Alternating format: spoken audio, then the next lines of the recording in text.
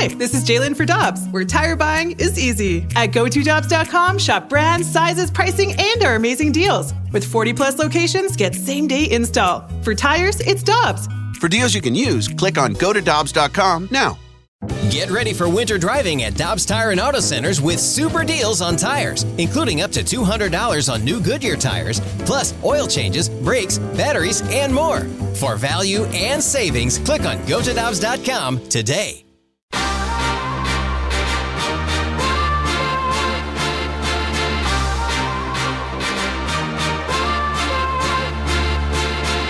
Questions and answers coming up in 15 minutes or so. You can send your questions to the Air Comfort Service text line 65780 with Tanner Hendrickson. I'm Alex Ferrario. This is BK and Ferrario as we head to the Brown and Crouppen Celebrity Line right now to talk about what has gone on in the last 48 hours around the National Hockey League. We welcome in the chief editor for the Fourth Period, also a host and analyst for Sirius XM on the NHL side. He is friend of the show, David Pagnotta. David, it's great to catch up with you, man. I guess I should say, how have the last 48 hours been? Because I'm assuming busy for you like it's been for everyone around the NHL. Yeah, it's been hectic. It's been a lot to unravel and try to piece everything together, try to figure out which games are happening, which aren't. There's certainly been a lot going on the last, I'd even say, 72 hours with everything that has been going on across the NHL with the restrictions that were implemented on Saturday officially, and all of the additional COVID cases and cancellations that are taking place, or postponements, I should say. So it's certainly a lot to take in. We had another game, Columbus and Buffalo, that got postponed today. So as of now, there's just one game on the schedule for Monday. It's a lot. There's a lot of frustration around the league, but a lot of understanding as well as to what's going on. Yeah, David, it looks like there's 27 games that have been postponed until after the holidays as of Saturday, with 12, maybe more, moving forward. I guess the first question to jump in with this is, do you feel like the NHL mishandled this, or is this something that was just inevitable? You could certainly make the argument that they could have acted a little bit sooner. With respect to delaying things from Ottawa's perspective, the New York Islanders, they tried to get their games pushed earlier than they originally were. You could kind of do it, but it certainly seemed like this was just going to spread regardless. And it's been making its wave across the NHL for the last, couple of weeks here and really escalating in the last several days. So, I don't know really if that would have done anything had they postpone the couple Islander games sooner than they actually did, because it just seems like it was bound to happen.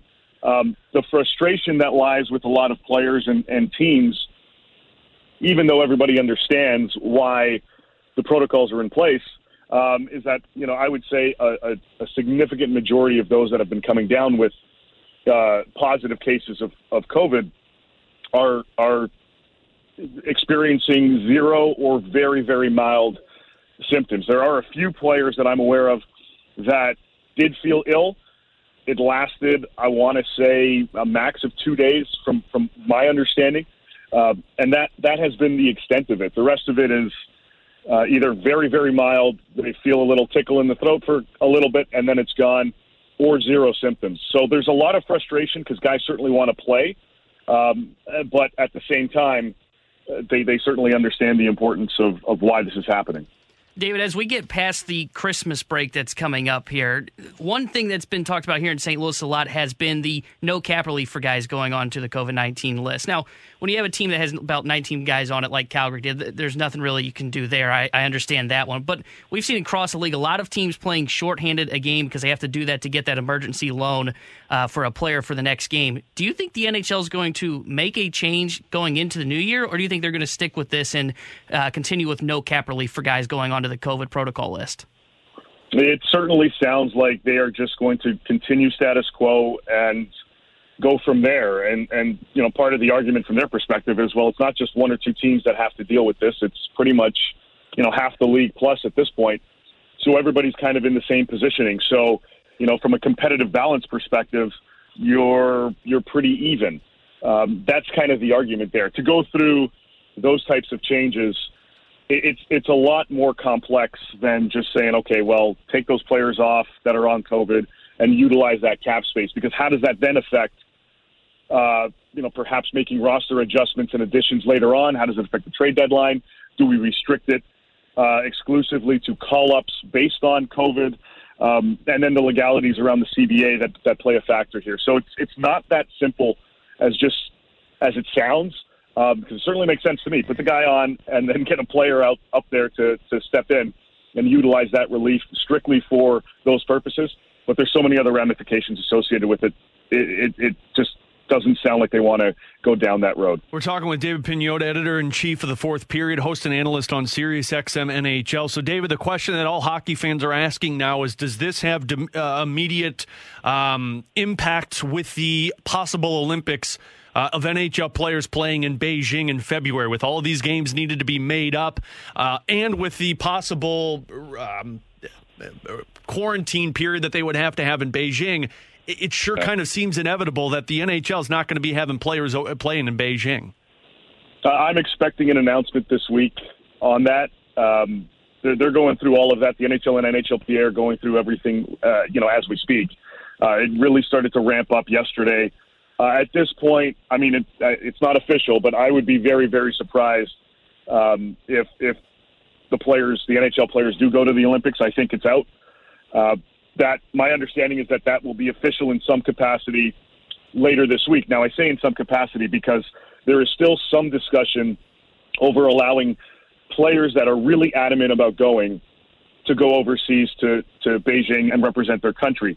If that is the case, and this is one of the options that has been discussed to a certain extent, if that is the case, if they miss NHL action because the league is not all on board and the NHL and NHLPA, if they decide jointly to forego the Winter Olympic participation but still allow certain players if they really want to go, then there may be a stipulation that if you do miss NHL action, be it going over to play or if you are quarantined over there, you will forego and forfeit part of that salary over that period. That's something that has been discussed. I don't know if it really gets there because there's a ton of complications and red tape around that. But on the grand scheme of things, I would be very, very surprised at this stage if they allow the players to effectively go over. They're talking right now about trying to see how they can implement some games within that February break to kind of make up some postponed games so it doesn't trickle out towards later on in the season, and we have an extended regular season going into May. That's where I was going to go next with it, David, because if that does happen to where the players don't go to the Olympics, or even if some go in the scenario that you just painted for us and the teams do still play, are we looking at those full 3 weeks to where they would make up those games? And I know this is kind of further down the road. We don't know yet. Or could this possibly where they give them like a week of a bye week like they usually have and then try and implement them for those other 2 weeks? Right, and that seems to be the more likely scenario. As of now, the All-Star game is still on schedule, and that's the first weekend of February. There's obviously some different complications associated with that because you're bringing all the players from everywhere together.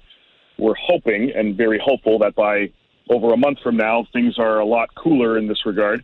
But as of now, that Olympic break is still in place. The All-Star break is still in place. The games are still on schedule. The skills competition and the All-Star game, and then you've got that bye week that kicks in. So I would anticipate there's going to be some type of break in the schedule to allow players to have their respective bye weeks because if there is no Olympics or when that is. I'm anticipating kind of around the 15, 16 range, somewhere midweek of the week of that 14th of February is when we may start to see some games trickle in. Now, obviously, a lot of buildings have different concerts and other things going on. There are windows within a variety of team schedules that will allow games to be played, but that's everything that the league is scoping over right now. So I do expect, if no Olympics, then that break will be certainly shortened to probably half of what it originally was, which was 3 weeks. We got a couple more minutes with David Pagnotta, who's joining us here on the Brown and Crouppen Celebrity Line. It's BK and Ferrario with Tanner Hendrickson. I'm Alex Ferrario. So, David, to hone in on this Blues team that has gone through players on the COVID list, that have gone through massive injuries. I mean, they've played 5 games this season, short a skater or 11 forwards and 7 defensemen, and they're still only 1 point out of the best point percentage in the Western Conference, 4 away from being the best team in the NHL. What have you made of the Blues this season? The confidence has trickled back into this group. And we've seen that with certainly a lot of performances. We're seeing guys that have stepped up, kind of the next crop, taking up more responsibility with this group, be it Barbashev, Kyrou, Thomas, that have really performed well, so far this season. Buchnevich has been an excellent acquisition, who's kind of co-leading the team in scoring with Tarasenko, who's been revitalized this year. So you're getting contributions from up and down. They're sound, defensively. Jordan Binnington has been solid. Lindgren, as he's come in here, has been lights out. So they're getting contributions from up and down that lineup, and the veterans are doing their job at the same time. The younger guys are really starting to step up for this club to really give this team a very balanced attack that makes it certainly difficult for the opposition to hone in on, because you can try to go after one line with your top defenders, but okay, you've got a couple other lines that could be a little bit dangerous as well. Brandon Saad's got 11 on the season. They're spreading out the goal totals, they're spreading out the offense, and this is, to me, what certainly puts them ahead of the curve for a lot of different teams out there, because they've got such an arsenal that they can utilize on a game-by-game basis. Final one for you, David, and I think if you were to ask a lot of Blues fans, they're still skeptical of this team being a cup contender, legitimate cup contender. If you were to look at this team, and again, it's so hard to evaluate because they've played one game this year where they've been fully healthy, but if you were to look at this team, does this team look like a team that when healthy they can compete, or does this look like a team that might need to address some weaknesses? They certainly look like a group that can compete. You're always going to look, and Armstrong's always going to look to see how he can further improve the club and how can you bring in pieces that can complement the current group. But they're not that far removed from, winning the Stanley Cup a few seasons ago. You've got a lot of players on this roster that have those rings that, and you ask any player, you win a championship, the next season starts, you got that taste, you want to do it all over again. So the fact that they've got that, plus, the younger guys that are stepping up and getting more responsibility, you combo that, to me, that is a very solid recipe for success. And we'll see if they do anything afterwards in terms of additions closer to the March 21st trade deadline.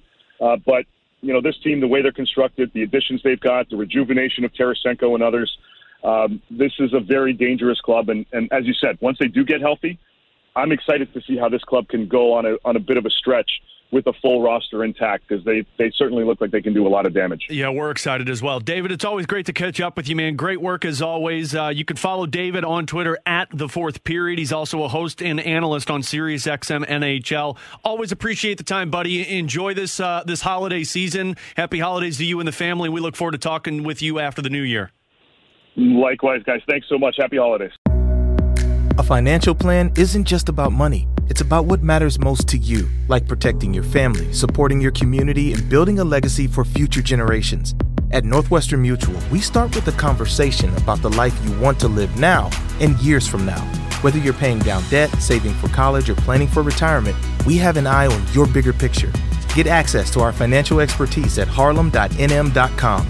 The Northwestern Mutual Life Insurance Company, headquartered in Milwaukee, Wisconsin.